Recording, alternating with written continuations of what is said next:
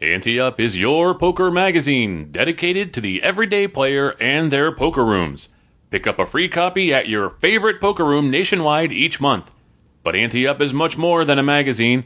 Visit AnteUpMagazine.com daily for breaking news, and each week download our award-winning PokerCast. Join us on our action-packed poker cruises to exotic destinations. Ante Up, it's your poker magazine.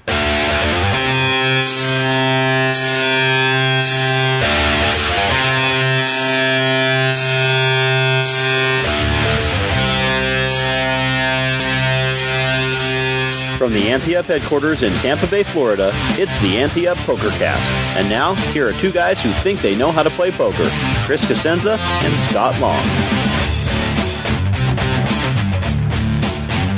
It's March 3rd, 2017. You're listening to the finest PokerCast money can buy. I'm Chris Cosenza. And I'm Scott Long. What is that all about? Well, you said finest, so I thought we had to speak Victorian now. That was Victorian? That sounded Irish to me. I don't know what that was. Oh, this is Irish. What? Wait, do that again. Yeah, bloody pint. Okay, now do Victorian. No, I can't do it back. I can't go back. You can't go back. Oh, man, that has got to be the worst accent attempt ever. It wasn't an attempt. It was successfully completed. You just didn't like it. Oh, man, you should try that at the tables when you're playing poker. You know, just play that persona for the entire day. If somebody doesn't know who you are, just try to go through the whole day being an Irish guy. You know, it's funny you mentioned that because we actually, obviously, you know, in case folks haven't heard, I'm running for city commission. Somehow you always get that in there every week now. Oh, I got 12 days left, so then they don't have to worry about it anymore. Oh, man. But we have this downtown business owner that is a psychic, but she also does characters from our city's history. You know, our city is celebrating its centennial this year, so it's really kind of cool when she shows up to certain meetings in character from someone in eras bygone. It stays in it in the middle of the meeting. Well, you know, they got those actors. Fun to have a group of us show up at a poker tournament all playing characters and not getting out of the character. Actors do that all the time. They stay in character throughout the method acting or whatever. Method acting, yes. Yeah, so there is a method to their madness. Well, one of the things I like most about our show and our magazine is how so many people contribute to our show and to the magazine and things like that. And I like to be able to, you know, sort of mingle with them when I have the chance and talk with them. And a lot of them are writers too, so I get to talk to them every month, a couple of times a month and stuff like that. But a couple of times a year at least, I try to play Papes. And for those of you who maybe don't know what that is, because we get new listeners all the time, we used to have a poker series when it was online and it was regulated and we could play for money and stuff without any trouble, called the Ante Up Intercontinental Poker Series. And it was a running joke. But when that went away and we couldn't play anymore for money without there being problems, our good friend John, who is our Minnesota ambassador, we call him Poker Geek Online because that was his handle, he kept the series going with Mark Gambit, our friend down here we play home games with and stuff. And they call it Papes, so it was, you know, for play money. And a couple of times a year I try to get in and play when I can, but it had been a while since I had been able to play or remembered to play or whatever it was. It's so long that I had gotten a new iPad that didn't even have the software on it. And then I didn't have the software on my desktop. That's how long it had been. So the other night I'm waiting for the Oscars to start, you know, and I'm like, you know what? I really don't care about the Oscars this year. I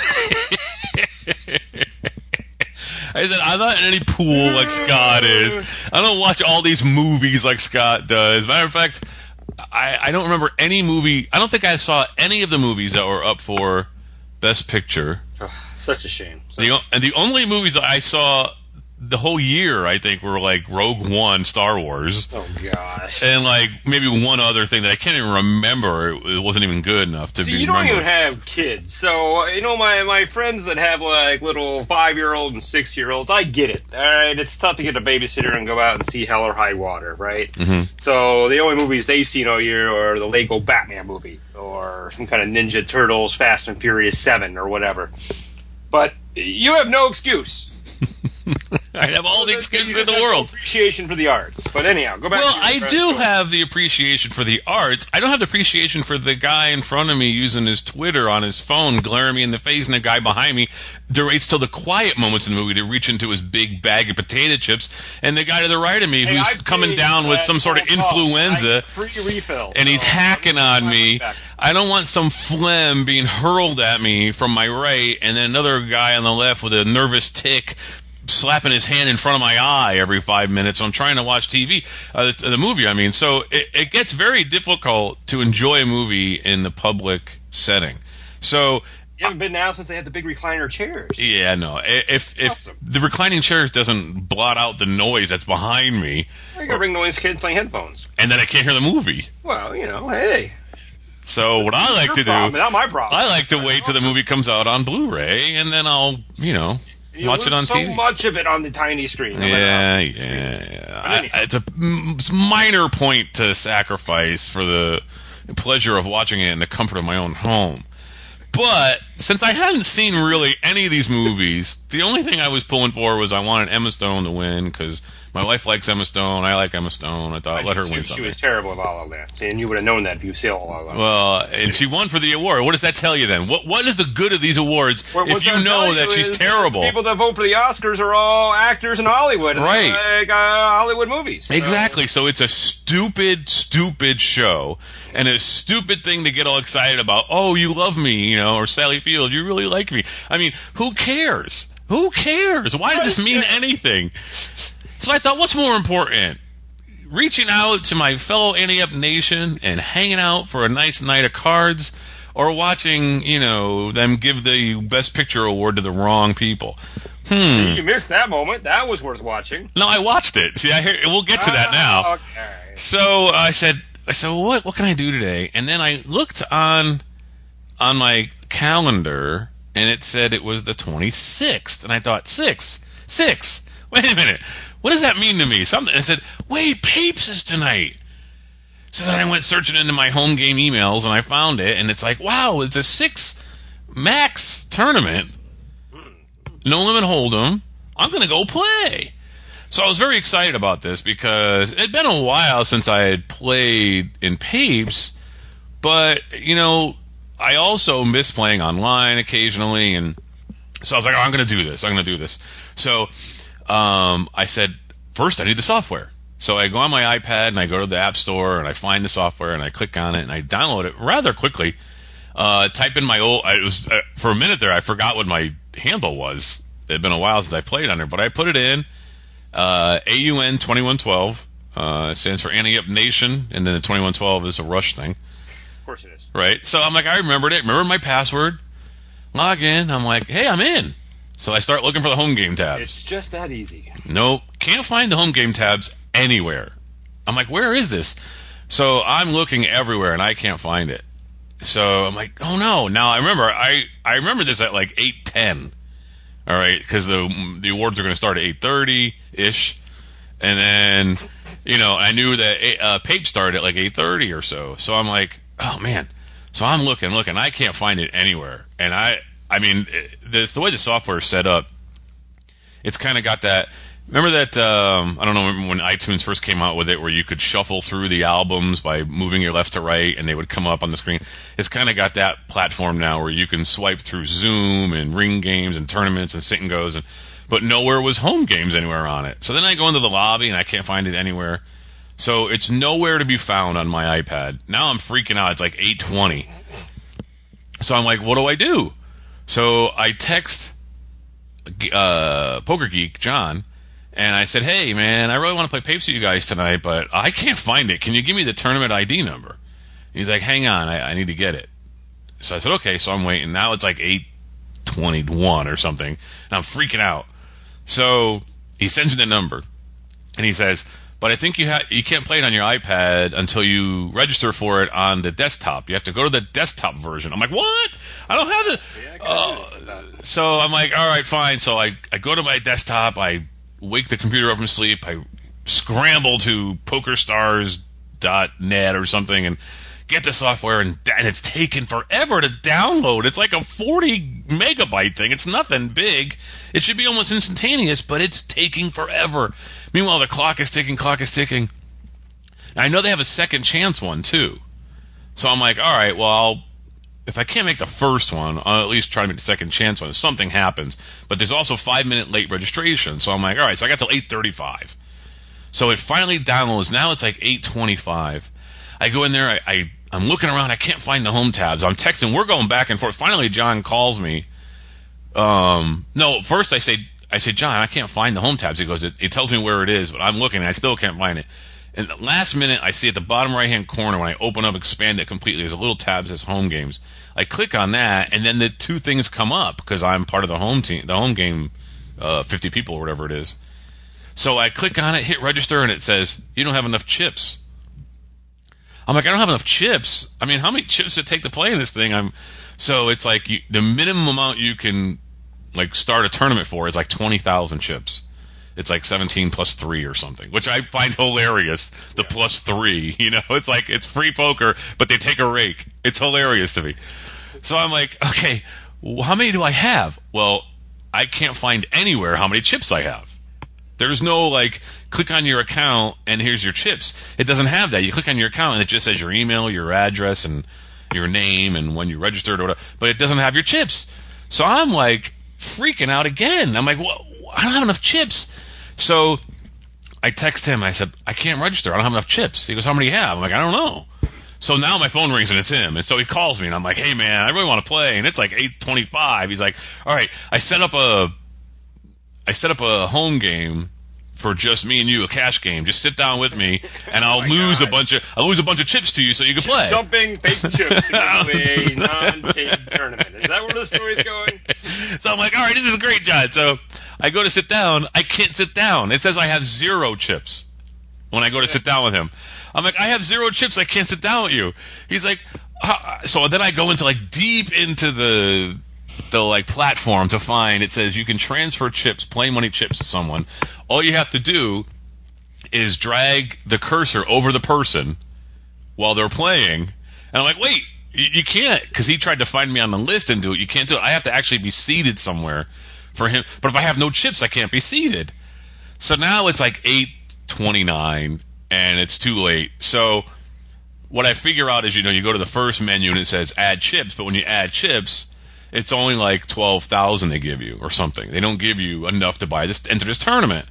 So I said, I'm gonna before the 5 minutes is up, I'm gonna go into a cash game, a Zoom, real quick, and just go all in or something, and try to double through because there's always somebody willing to call your all in and play money. So the second hand, I get queen. I shove. I get called by Jack 10. Jack on the flop, 10 on the river. I lose all the chips. I've got 2,000 left. I'm like, all right. So, of course, I go bust. And he can't get... So now it's like, all right, I got to try to find a way to get enough chips for the what do you call it? The second chance. So I look at that first menu. Now it says I can't get more chips for 3 more hours. Now, in the old days, you can get 1,000 and just keep going back, and for 1,000 more, I think you can get at least 3 chances at 1,000 or something. Now they've got it so you get your initial 12,000 chips, and if you lose those, you can't play for 3 hours. I'm like, all right. So on the right-hand side, it said, watch a video for chips. I'm like, okay, I'll watch a video. How long could it be? It's probably a minute or so. Sure enough, it's a minute. I get 5,000. And it says, watch a video for chips again. I'm like, all right. So I click that. So now it's like 8:40 now. The Oscars are starting. I missed the opening monologue. And I've got 5,000. I watch another video. I got 10,000. I'm like, all right, I have 10,000 chips. I'm going to be really tight because that second chance is probably not for an hour. I'm going to be really tight. And I'm going to get 20,000 chips. The second hand or third hand, I get pocket aces. Okay. So I raise. And I don't go all in. I just raise. I'm going to try to play normal poker. Guy re-raises me. I re-raise him. He goes all in. I call. He has ace-4 offsuit. He comes 2, 3, king, 5. And then like 9 or something. And I lose all my chips to a wheel with pocket aces. Oh, and now I can't get the money back. You can't get the video chips for like 7 hours or some ridiculous number. And I literally have no chips. I did everything I could to try to play Papes and to hang out with the guys. And it had like 9 players in the tournament. And it was a 6-max.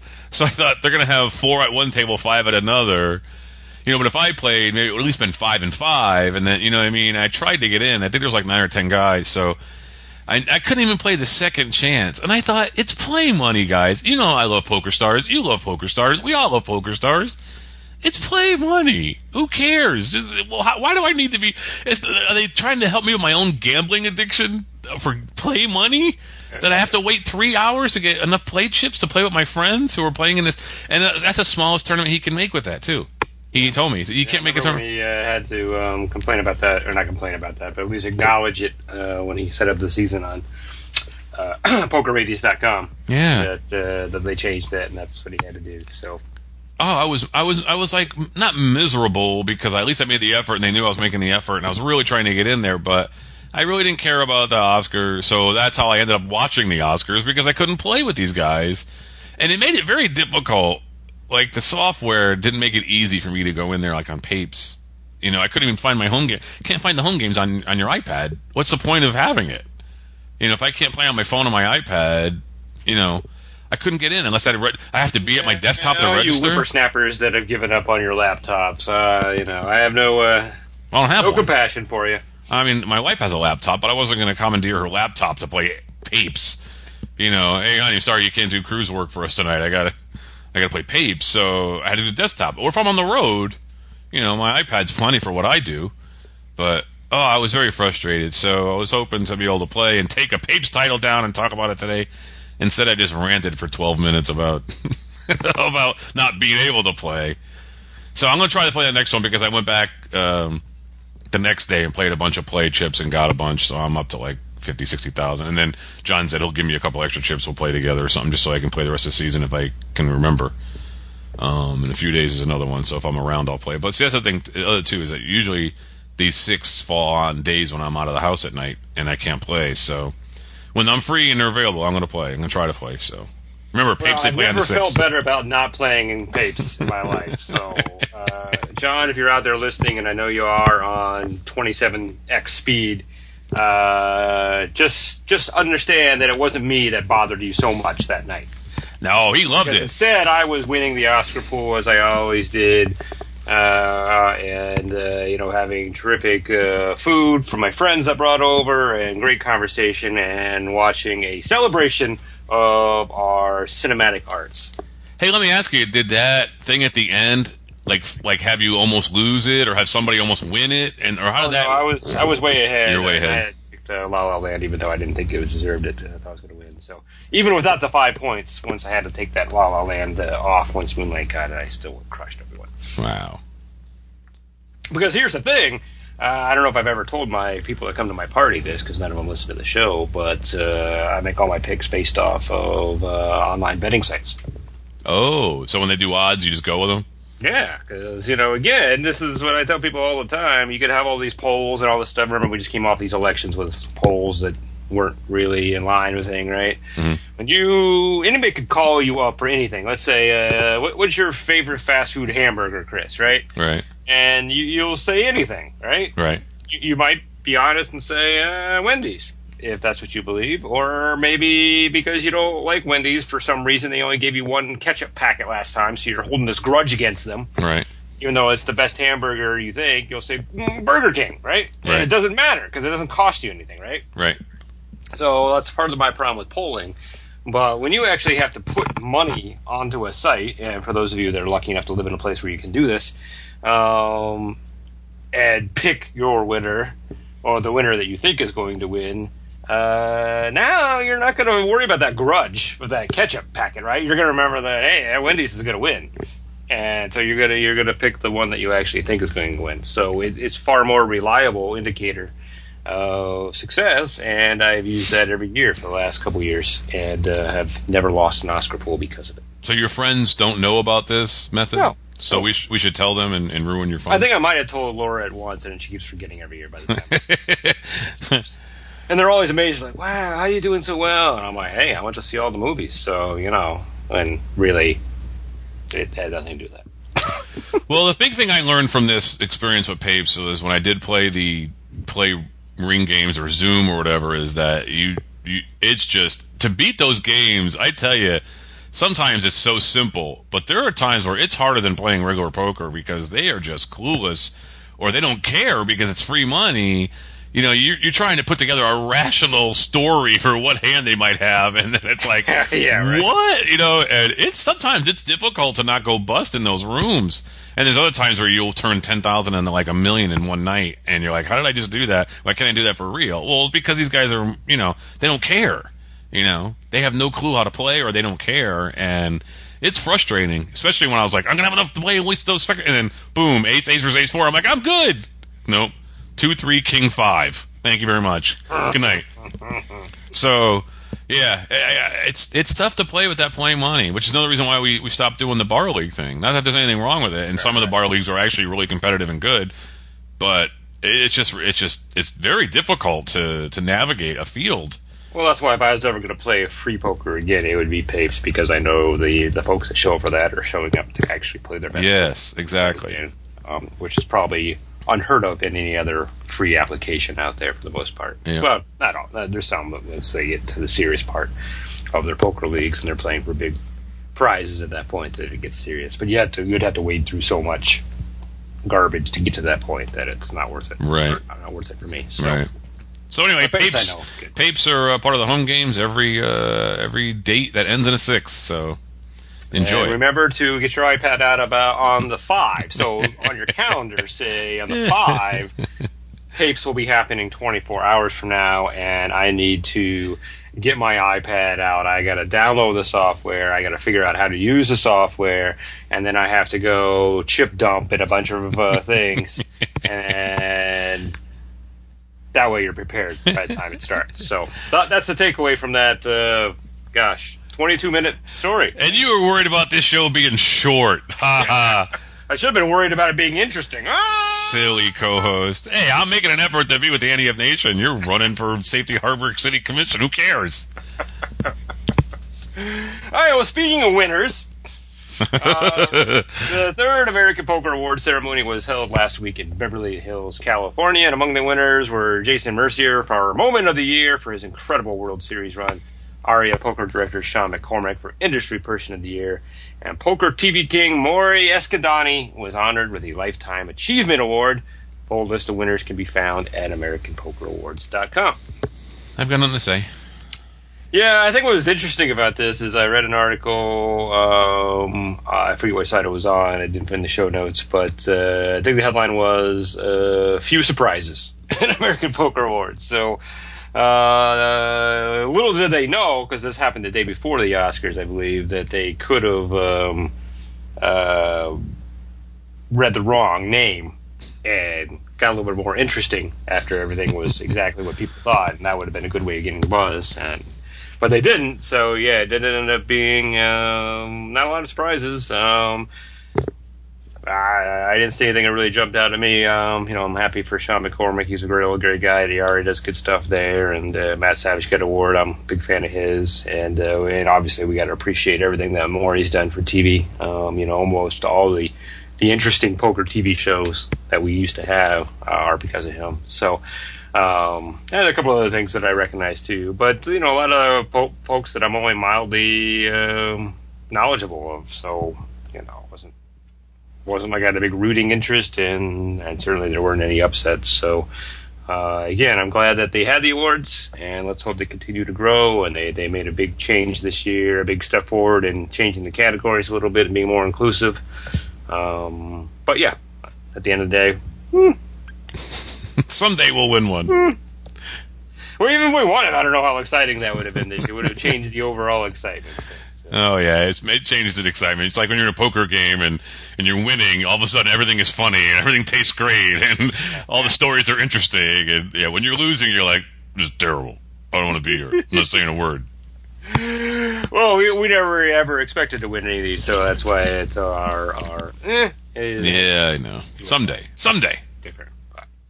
All right, the next Poker TDA Summit, where poker directors from around the world meet to discuss rule changes, will be June 30th to July 1st in Las Vegas.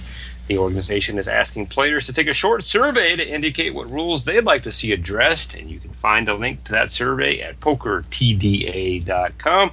And for those of you new to this, the Poker TDA stands for Tournament Directors Association. So these are all the people that come up with the poker rules that hopefully all rooms use. So we have some consistency. Does not address cash games, only the tournaments. But it's a fun event. I've gone the last couple years, or last couple events. I do it every other year. It's always interesting to hear the discussions, and I met a couple of our listeners there too, because you don't have to be a paid tournament director to attend. If you're running poker leagues and want to be better at it and use Poker TDA rules, you're more than welcome to attend. It doesn't cost anything, and be part of the discussion. All right, it's time for anti-updates. PokerRadius.com is a great poker networking site that is home to the Ante-Up group discussions. Basic memberships are free, and you get access to the Ante-Up group discussions. Upgraded memberships get you access to discounts on poker products and automatic entries to contests. Also, listeners have been flooding us with Hands of the Week, which is awesome. But we still need listener spotlights and call to floor submissions, so email us at podcast@anteupmagazine.com or post in the Ante-Up group discussions at PokerRadius.com. Each week we spotlight a listener who emails us, and if they haven't won something from us in the past year, just like we do with Call to Floor and Hand of the Week, we send them something cool. This week's prize is a 30-minute telephone lesson and workbook from Thomas Gallagher Casino Seminars, specializing in poker odds and math at poker911.net. Comes from Dan Banks. He says, in the casino in Shelbyville, Indiana, they have a machines-only racino with Poker Pro electronic tables. They used to always be full, but now they barely have one table running. I asked why and was told, quote, a lot of them don't like that new tax thing. I checked into it and learned the Poker Pro tables had been deemed machine games and were now subject to the same W2G reporting as the slot machines. The rule was if a player won a pot that was $1,400 or more, then the game stopped and the tax papers were prepared. You could win $1 million or $13.99 or less at a time, and there was no reporting. So he means you could win $1 million over the night. You added a word in there that confused it. I would have just read it the way it was. It would have made sense. What did I forget? You said $1 million or $13.99 less time. What he says is you could win $1 million as long as you do it $13.99 or less at a time. Oh, so I need a comma there or something. No, you just need to read it. You don't need to be adding words. Stay on the teleprompter. I can't read. So, in other words, if you win $13.99 or less at a time, there's no reporting. You could be down $1 million and finally win a $1,400 plus pot, and you would owe taxes. That is the structure. Most of the games were 1-2, so it didn't really matter. Bigger games didn't run that often, but this change pretty much eliminated them. I thought about how this would play out in an actual pot and realized unique situations would occur as the pot approached the reporting threshold. A bet that crosses the $1,400 mark would reduce the effective pot and would do so differently for different players. Assuming a 25% tax bracket and a $1,399 pot, a $1 bet drops the value $349. Think of the situations that can occur as the pot approaches the tax threshold. 1, if I bluff $2 and the guy folds, I win $1,399, but if he calls, they are going to charge him $350 for the call, 25% tax bracket. This is a free roll of sorts for me, as I am bluffing without a hand, so can't win the pot after it crosses the WT2G line anyway. I can leverage $2 into $350 due to the brilliant policies of the tax collector. 2, think of the angles for different people due to tax brackets. The top tax bracket this year is 39.6%, so the hit at the $1,400 point is $554. So if I am, say, a hobo living in a box in Shelbyville, Indiana, and I don't pay taxes, but do have a bankroll sufficient to play a 2-5 no-limit hold'em game, I've got some leverage at this point. The pot doesn't go down at all when I hit the 2G trigger, but it drops 39.6% for the poor bastard who is saddled with a high-paying job. There are plenty of other angles, but the end result is the taxman isn't getting anything because it ended the game. I guess they missed the story about the goose turning out golden eggs. So this is a good point. I don't know if somebody has the mindset to remember it as a pot gets to that point and stuff, but that is a really good point here. Yeah, there's so much I like about this post. One, that you cut half of it out because you wanted the show to be you had enough time to talk about your Papes experience. But two, I had to change a couple words, so turning was my word. Thank you, by the way. But it's really intelligent thinking about how this affects things. The first thing I'm going to say is obviously Dan is very astute at tax policy, right? He knows all the brackets and the percentages and all that. The one thing he didn't mention, which I always find hilarious when gamblers talk about this, is that if the pot is at $1,400, that you don't owe any taxes on it. Right. The only difference is you're not getting paperwork right, and it's not being sent. Right, to you're still IRS. owing it. Still technically should be reporting that on your tax return. But it's not the pot, though. You're not reporting on the pot. At the end of the day, when you leave, you still could have lost all that. So that's what he's saying. I'm just trying to make the point to everybody out there that almost no one does it, but we all should. That you should keep good records of your gambling, and even though the tax man doesn't know that you got a pot or you won X amount, you're still technically supposed to be reporting it. So if that was happening, then this would be less of a problem. Now, you're right. We're talking about individual pots here other than the session. So in the grand scheme of a poker session, this would be a different story. So there is something to it now because of that. But I think that's also it. I would almost argue that you were right, that people aren't astute enough to figure this out, but the fact that the games died after it means that people were aware of it. Now, they might not have been aware of the strategies that Dan has come up with, but they obviously were thinking, hey, I don't want to play poker anymore because that was my way of winning money and not having to report anything to the tax. Right. Yeah. Or at least not slowing down the game every time a big pot happens. You could do it 5-6 times a night. You're playing 2-5. And that's a real problem. That's the other thing that kind of reminded me of this story I'm getting ready to say that has nothing to do with taxes, but when they started running player-designated games here in Florida at our poker rooms, so we are not allowed to have casino bank card games here, like 3-card poker that you would have in Vegas, right? Right. But they came up with 3-card poker versions here where you're playing against what's called a designated player, a guy who's actually banking the game. And it could be another player, but more likely it's a company brought in to be that person. And then the casino just takes a rake, right? Mm-hmm. Before they got to that point in the evolution of it, to replicate a 3-card poker game where you'd get those big jackpots, they had to pay it out of the jackpot fund. So that means that every hand, no matter how much was won, they had to report as a jackpot payout, and it was just slow and brutal for people that wanted to play. But they wanted to play because they couldn't play anywhere else, right? So this is the same thing here. Obviously, if I'm sitting in any game, and I have not sat in a lot of games, particularly 1-2 games where there were $1,400 pots pretty regularly, so I don't know whether this would really affect me all that much. But if I was in a game that routinely had $1,400 pots and we had to stop every time somebody won and fill out tax paperwork, I clearly see why that game would dry up. No one would want to be there and play a game that slow. Because think about it, if you're playing like a 10-20 no limit game, right? Every pot's going to be $1,400. That's what I was going to say, exactly. If they somehow said, hey, let's play 10-20, I mean, you could be walking home with a fistful of papers in your hand. Yeah. I mean, it's just not right. It's just not right, It's like they don't trust you to do the right thing, so... And it would just totally slow the game down. The government doesn't trust you, so... Now, I would say the other thing, too, to get around what we also... Not get around, but to address the concern that you mentioned that we're playing... you're being taxed on pots here rather than your overall thing, is if you keep good records, and you're ultimately going to offset those winnings with your losses, regardless of the fact that you had paperwork sent to them. So that's probably a smaller deal. It's just it takes more work. But again, if you're doing this properly, you're keeping good records anyhow, so it's not that big a deal. But wait, most people aren't doing that. But I thought you were only allowed to write off those losses if that's what you do for your living. Losses, right? Exactly. Yeah. Yeah. So that's what I'm saying. No one does it for a living. Listens to our show. No, I mean you can still if you're getting no. I mean if you've even if you're not doing it for a living, if you win, let's say $1 million jackpot in Powerball, right?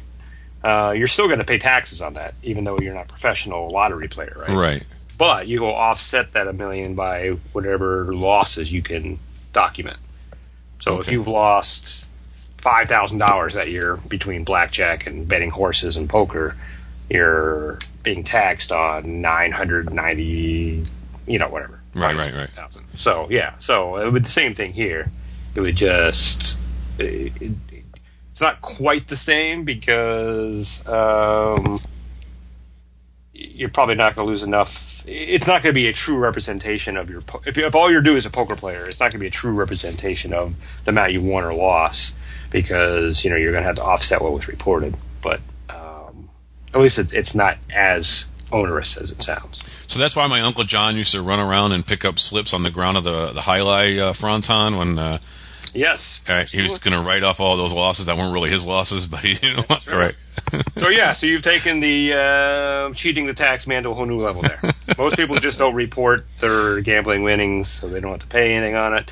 The next step in that fraud is to pick up tickets from other people and use that to offset. But thank you. Hey, we're a very educational show now. Find yourself in a situation at your favorite poker room or home game and you're not sure what the proper ruling should have been? Email us at podcast@anteupmagazine.com. We'll have Hollywood Casino Toledo Director of Poker, Elliot Schechter, tell you how he would have ruled. This week's prize is a setup of J-Design playing cards, the official playing cards of Ante Up Poker Cruises, available at classicplayingcards.com. Comes from Kyle Bailey. In a tournament in a Minnesota casino, there was a raise and one caller pre-flop. The flop came king high with 2 clubs. The original raiser bet and the caller mucked. Before the pot was pushed, the raiser triumphantly flips his hand over and throws his cards on the table. 3 cards slip face up across the table, the ace of clubs, king of clubs, and 8 of diamonds. I'm throwing away the 8 of diamonds. The floor ruled that the original raiser was able to take his flop bet back, but the caller who had mucked was awarded the pot. The original raiser pleads with the foreman that he saw all he saw was the ace king of clubs and had no idea that there was a 3rd card. It was ruled that the moment it was found out that he had 3 cards, his hand was dead. Since the caller mucked his hand and then it was discovered that there were 3 cards in the original raiser's hand, wouldn't the mucked hand be dead first, thus awarding it to the raiser? How can someone win a pot after they fold their cards to a bet? How can someone win a hand when they held 3 cards? Elliot says, the situation was ruled correctly. The principle applied here is that no player may receive the fruit of the poison tree. Everyone that's been to law school or has watched all 100 seasons of Law & Order will immediately get the reference. The player dealt 3 cards, tried to win the pot with an ineligible hand. By the rules of the game, he was obligated to protect his hand and immediately announced that he had inadvertently received 3 cards on the deal. That he played the hand and tried to win the pot, knowingly or not, is not relevant. As soon as he put chips in the pot with a fouled hand, he put himself in a spot where he could only lose those chips and never win the pot or any of his opponent's chips. So regardless of when his opponent mucked, the fouled hand is considered mucked first, leaving his opponent holding the last live hand in the pot. Having the correct amount of cards in your hand for the game you're playing is a fundamental rule of poker. To not enforce this rule fairly and firmly would reduce the requirement to have the correct amount of cards to a mere suggestion, most likely rendering the game virtually unplayable. It is not an accident that players caught with extra cards in the Old West were generally treated like the worst kinds of criminals. Yeah, it's pretty obvious the kid didn't know, but it doesn't matter. I mean, he could have been angle shooting or whatever and forgot that he was angle shooting and done it, but it's pretty obvious because if he knew he had 3 cards, he would have mucked them the way everyone mucks them and you wouldn't have known. So, or he would have said something. Yeah, exactly. Or he would have said something if he was I would have just mucked. I would say, hey, I've got 3 cards and forced a misdeal. Right. But yeah, that's pretty bizarre. 3 cards. It's never happened to me. Like, it may have happened in the home game, but it's never happened to me in a casino. It's happened to me in my dreams.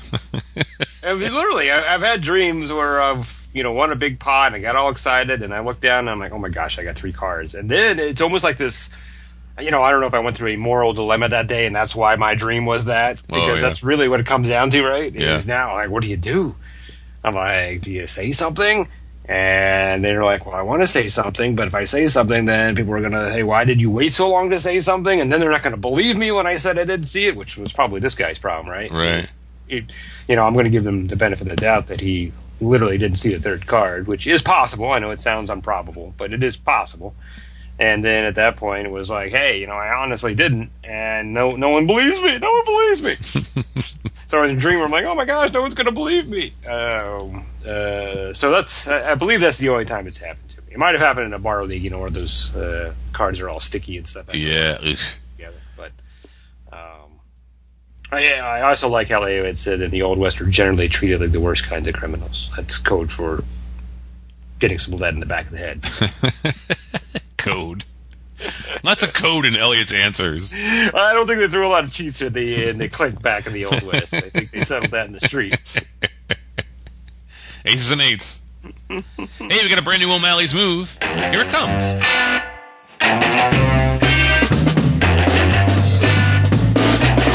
Hello, and welcome to another O'Malley's Move. I'm Malcolm O'Malley.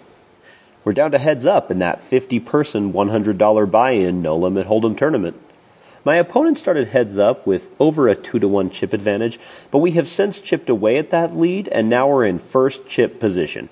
We currently have a 3-to-2 chip advantage, 30 big blinds to 20. We're on the button and post the small blind. He posts the big blind. We look down at the ace of clubs, 9 of clubs. This is a good hand heads up, so we raise it to 3 big blinds. He calls quickly, and we go to a flop. With 6 big blinds in the pot, it comes down the ace of hearts, 7 of hearts, 6 of hearts. Our opponent shoves for his remaining 17 big blinds. So, we've got top pair. What's the play here? It's time for the AdvancedPokerTraining.com Hand of the Week. Send your hands or situations to podcast@anteupmagazine.com. If you haven't won something from us in the past year, you'll get a free membership to Advanced Poker Training, the world's #1 poker training site. Our good from Down Under, Tyrone Keel, is back. And he says, I was playing in a 1 cent, 2 cent online cash game last night. I wonder if it was Papes. Maybe he was trying to give you chips. No, Papes is money. It's not. I mean, that's not money. This is fake. So let me ask you something. Is this a hand or is it a situation? Because I need to get my trusty reporter's notebook out. If this appears to be a hand. All right, I got my reporter's notebook. It doesn't say situation on my show notes. So all right, pretty good at identifying the difference. And we're playing high stakes poker here. Yes, 1 cent, 2 cent online. He says, I've been playing at this table for about 20 minutes or so. I plotted in for the maximum $2. Wow, can you imagine that? Wow, $2. $2. Yeah, how much can I buy it for? Oh, I'm going to play the maximum, man. You just make it rain with $2 bills. I came in on the big blind. Stack sizes range from $1 all the way up to the big stack at the table who had over $11. Whoa. Play had been tight on this first rotation, mostly 3x raises and 1 caller to c-bet folds on the flop. Now the situation starts when a few hands later I'm again in the big blind. I had lost a pot a few hands ago with ace-7 of hearts, so it's down somewhat on my initial buy-in to $1.60. One limper and the small blind calls, and I have pocket tens, an easy 3x raise, and the limper calls with the small blind folding. Flop is 10 high. I see bet my trip tens, and the limper folds. This is all backstory, by the way. Thank you, because I can't understand what you're saying. So next hand in the small blind, I've dealt ace queen with off with 1 limper, and I call to see the flop. Flop comes ace 8 as the big blind checks. Limper goes all in. I've got him covered, so I push over the top. Big blind folds, and limper shows ace 9, and I felt the guy. All right. I think we're almost to the hand here. All right. Now I'm on the button, and I've cashed up a bit, and I'm sitting at $4.24, riding a bit of a high, and I thought about folding my button and leaving the table, but decided to stay instead. So we go to the hand of the week. Yes, we made it. We're at the hand of the week. Yay.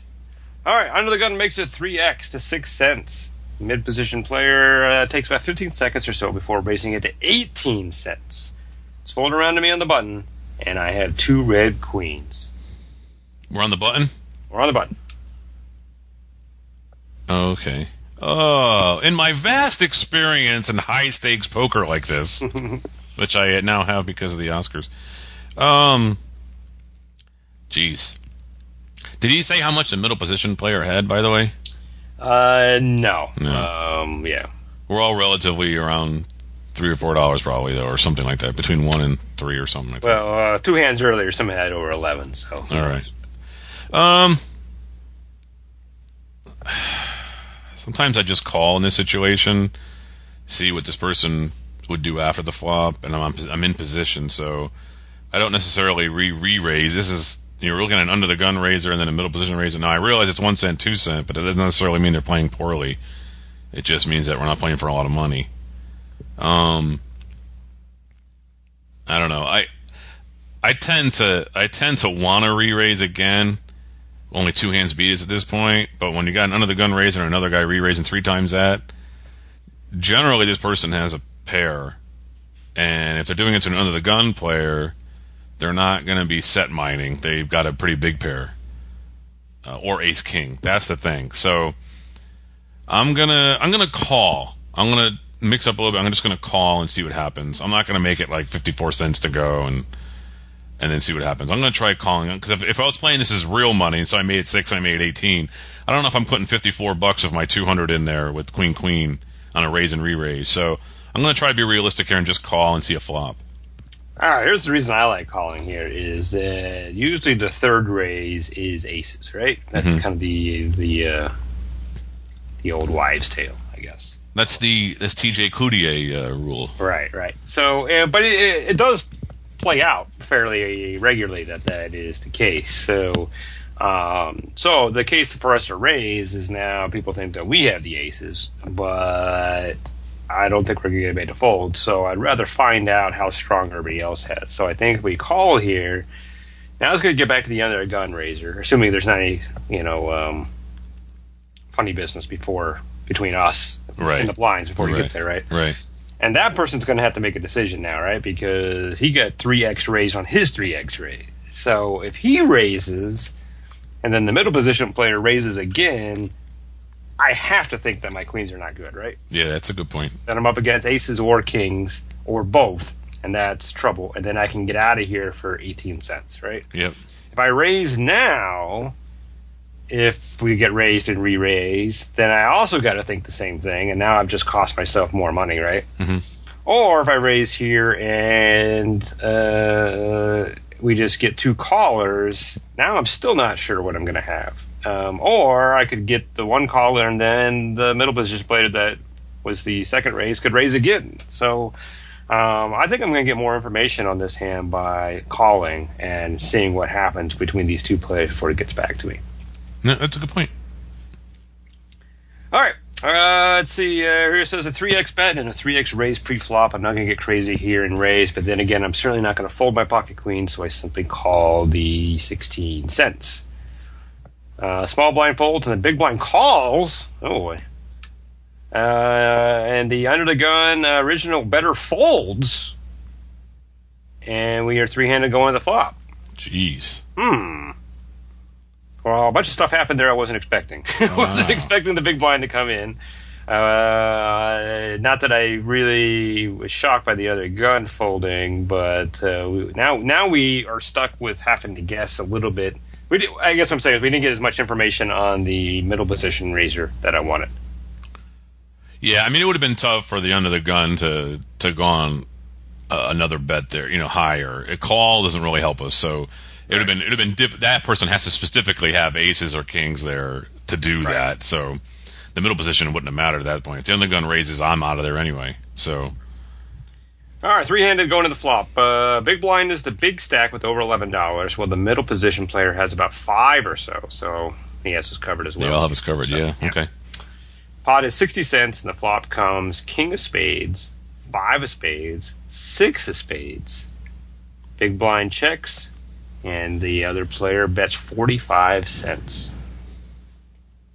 We have the queen of spades? We have 2 red queens. Yeah, I'm out. It only cost me 18 cents to see that flop. There's an overcard. If you were playing in a game and you had pocket kings and an ace came and you bet, or someone bet into you and they were the one who raised pre-flop, you might call if it's a reasonable bet, but generally you're running. So there's really no difference here, and you've got another guy in the hand, and there's 3 spades and we don't have any. I'm done. I'm out. Yep. Yeah, there's just not a lot for me to like here. I mean, obviously there's an overcard. Very likely somebody has a king, so has his beat. Our best chance of winning this is that no one has spades, and we try to represent that. But how do we represent that? We're not going to raise here, right? Because that's not going to look like we have the spades. So we're going to have to call, which means now we're going to have to raise the bet on the turn to win, correct?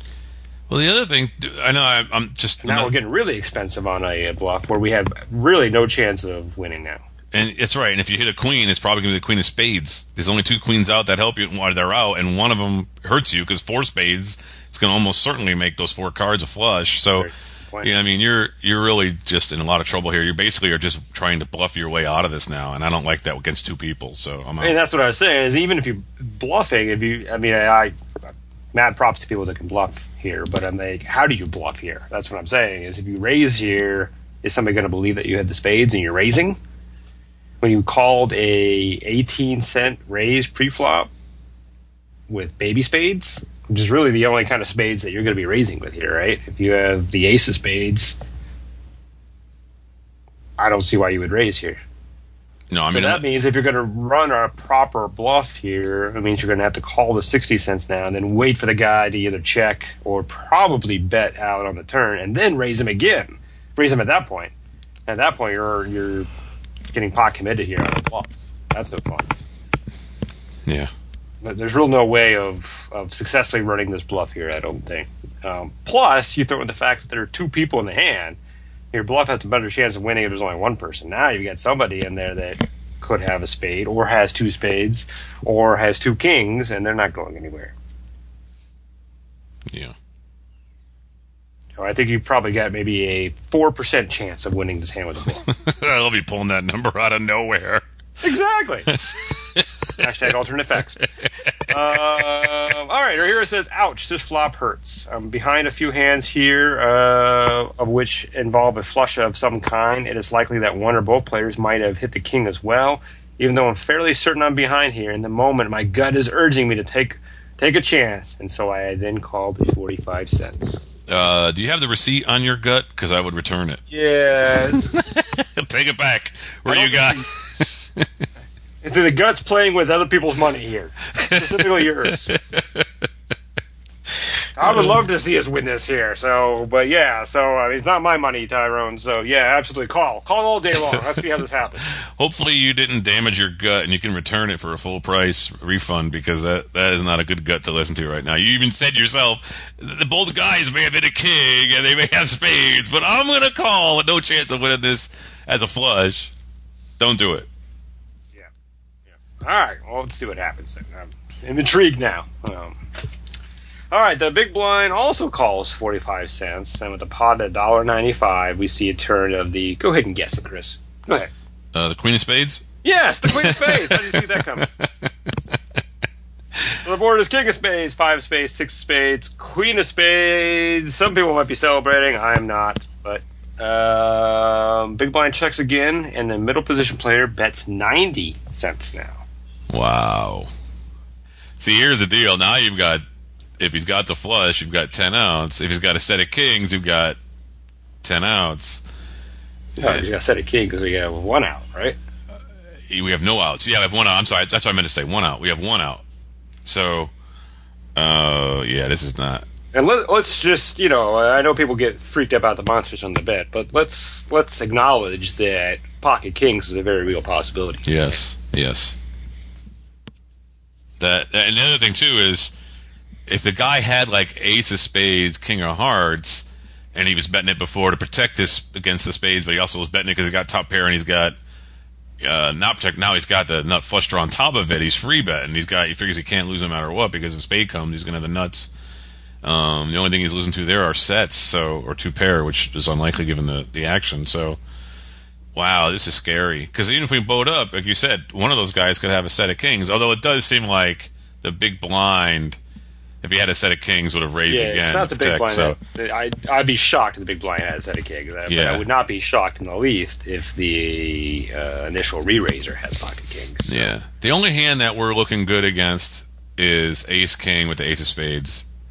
And that's why he bet it the way he did, and that's why he's betting it now to protect against. I mean, he's got the flush draw, but if the flush doesn't get there. Already. Yeah, I mean, he's got the flush. Yeah, so we're screwed. That's right, we're screwed. Yeah, I'm sorry. I'm thinking of a. Yeah. No, I mean, there's. I'm still looking at the flop. I wasn't thinking of the I'm tournament. just thinking of a naked ace king is probably the best we can hope for now. That's it. And just somebody's just so ballsy that doesn't care about the spades on board in hopes that we're all going to drop. And the only hand after on the flop, none of us dropped. So right. And if he's got the ace of spades and the king of hearts, then we can still beat him with the boat. But see, it's one or the other. It's a very tough thing to do. If he's got the flush, we can beat him. If he's got the set, we have one out. Ugh. And he bet so confident with 4 spades. I mean, didn't he think the other 2 were sticking around for the spades? So he doesn't seem to be worried about the spades. So maybe we do call thinking that we could have 10 outs to win, because if he had 3 kings, why would he bet now with a 4th spade falling? He'd be checking and hoping that somebody bets a reasonable amount and he can fill up. Interesting dilemma now. Yeah, you're right, because if you had the set of kings there, I mean, I think you might want to be worried here. Yeah, he wouldn't bet 90 into that. He'd check and hope they bet like 30. Oh, well, now we're in it, and it's his money. Now, that makes it more likely in my mind that he has ace-king with the ace of spades. Ace of spades, maybe, yeah. And he's been betting the whole way, so, I mean, why slow down now that he got his flush? I mean, he's either going to get action or he's not going to get action, right? I mean, there's no catching up now. I mean, unless if anybody catches up, that means they've passed him. So he doesn't want that, right? Right. So, I mean, 90 cents is a completely logical bet to make here with the ace of spades, king of hearts, or whatever. The other worrisome thing to me is he makes it 90, we call, and now the big blind made his flush that he had 2. Was waiting for the flush, right? Yeah. So now he goes all in, and now I'm paying all this money to try to hit 10 outs that may or may not even be good. Right. Oh, jeez. Yeah. And it's still not even the nuts if because this is the problem with being in the middle of 2 players in hand. Yeah. Now we got to figure out what everybody else has. So I again, I'm in the same way. We're in so much trouble. We were in so much trouble. It's only getting worse now, even though our hands improved. Our situation has gotten worse, I think. So let's just get out of this and cut our losses. And if somebody turns over no spades and wins his pair of kings, then it'll suck. But it goes back to what I was saying earlier too. It's going to suck less than being felted when we know that there's so much trouble. Right? When you're playing these crappy limits, anything could be out there. Any hand could be out there too. That's true. You know. All right. Well, it's his money. Let's call. All right. Tyrone says, double ouch. Hitting one of my outs, but now making almost 99% certain that someone now has a flush. My gut feeling is that the 90 cent bet is a value bet here, and yet for some bizarre reason I can't help but make the call anyway. All right, woohoo! And celebrating just because of the train wreck. Yes, not because of... Yeah. Big Blind joins me in calling. Now we have a pot of $4.65. So put this in perspective. If we were playing a 1-2 no-limit game in a casino, this pot's now $465. Yeah. And also put in perspective that it would need to be more than 3 times of that before the taxman would trigger it in Shelbyville, Indiana. All the more reason not to worry about that there. But, yeah. But everybody thinks they're going to be a millionaire, so whatever. All right. River comes... the 6 of hearts. So the final board is king of spades, 5 of spades, 6 of spades, queen of spades, 6 of hearts. So we have boated up, but the big blind now decides to wake up and bets $5 in the pot, which would be all in for both of the remaining players, including us. The middle position player calls quickly, and I'm last to act. No, I call. I mean, there's no way I got... First of all, I have queens full. If I believe the under the gun or the button had kings full, then that is a weird story to tell that whole way. He would have tried to protect those kings earlier or re-raise earlier. And that we always said that third raise is aces or kings, so yeah. He didn't do that. So I don't believe him. He may have 5s full or 6, or 5s full, or maybe quad 6s, but I doubt it. He would have bet those 6s to protect those too. Likely hands. Yeah, so I think we're good against at least one of them, I think the ace of spades guy is the, like we called it, is the guy who raised to 18 I think earlier. He's probably just a crying call, or he didn't realize the board just paired. Right? Yeah, exactly. And because he would have been all in, he didn't have the option of raising, so the fact that he quickly called doesn't really say much to us, other than that was the only option he had besides folding. Plus, there's almost 15 in a pot, and you got to call, what will we have left? $1, $2 maybe, if we're lucky? Yeah. So, yeah, we're getting like 7, 8 to 1, 9 to 1, even more than that. I mean, it could be 15 to 1 on our money. We could have $1. So this thing just got so much more interesting, didn't it? Yeah, I'm definitely not folding. All right, let's see. It says, can I believe that my donkey calls of the flop and turn have paid off here on the river? What a beautiful time to make a full house. I quickly make the call. This is not sounding good. It does not sound good. I don't get it. Very quickly, however, I'm left staring at empty space where my cash used to be as the big blind show the king of clubs, king of hearts for fire full house. Middle position players, and I lose quite a sizable pot. Oh, please check the hand history. Let me know what he has. Oh, yeah, hey, he did. No, I was just joking there. I checked the hand history to see the middle position player had the ace of spades, king of diamonds. Yeah.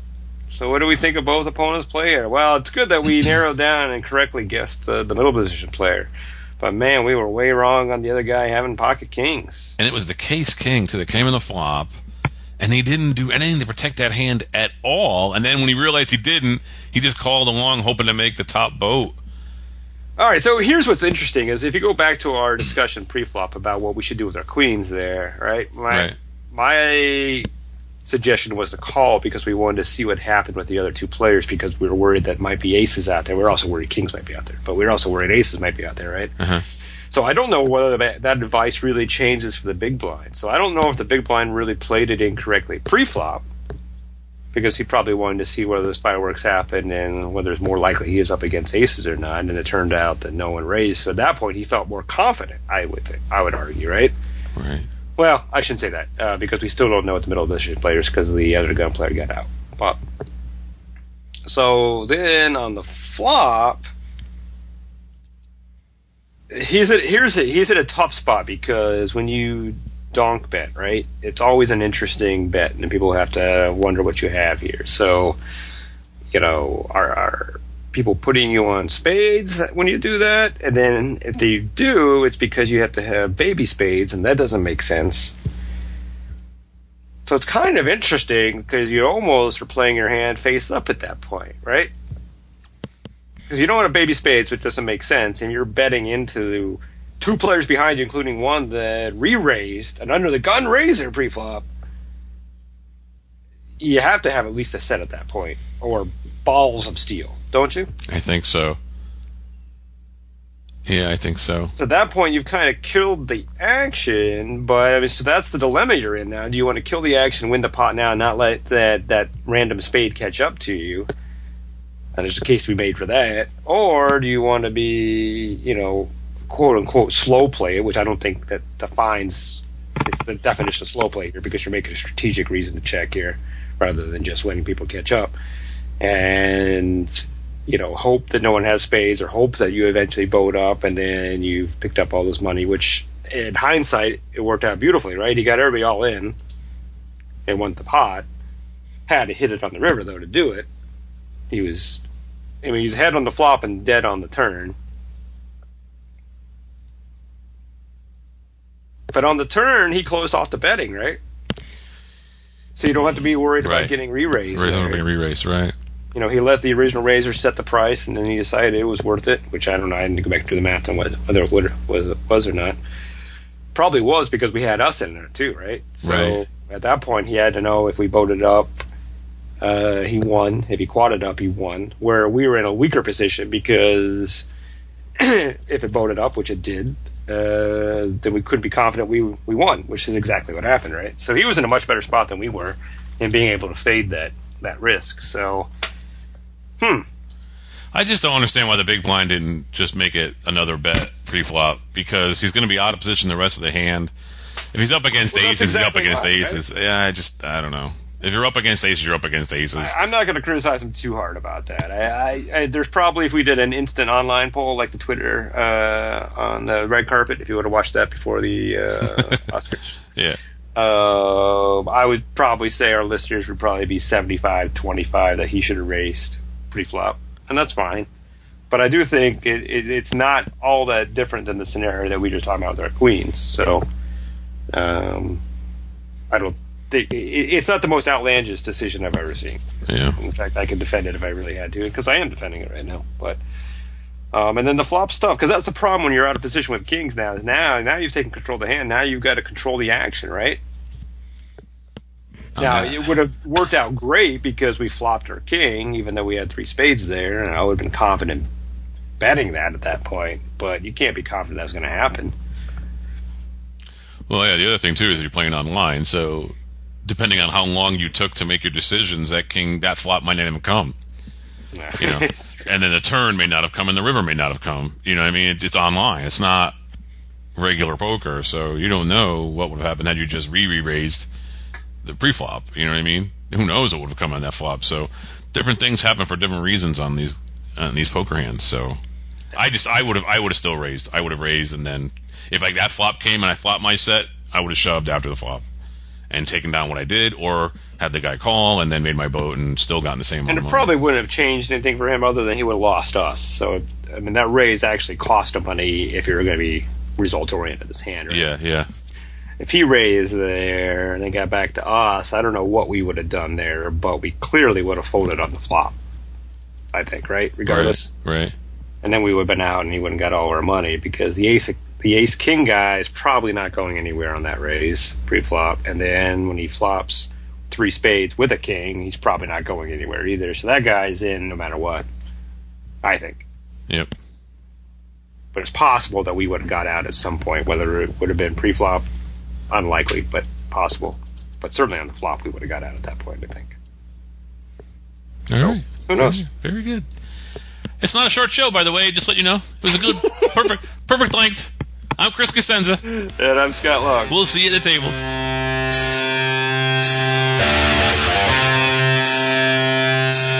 Ante Up is a production of AnteUpMagazine.com. Contact the show at podcast@anteupmagazine.com or call our hotline at 206-338-6344. If you'd like to advertise, send an email to advertising@anteupmagazine.com or call 727-331-4335. Some music used in this episode comes courtesy of the PodSafe Music Network.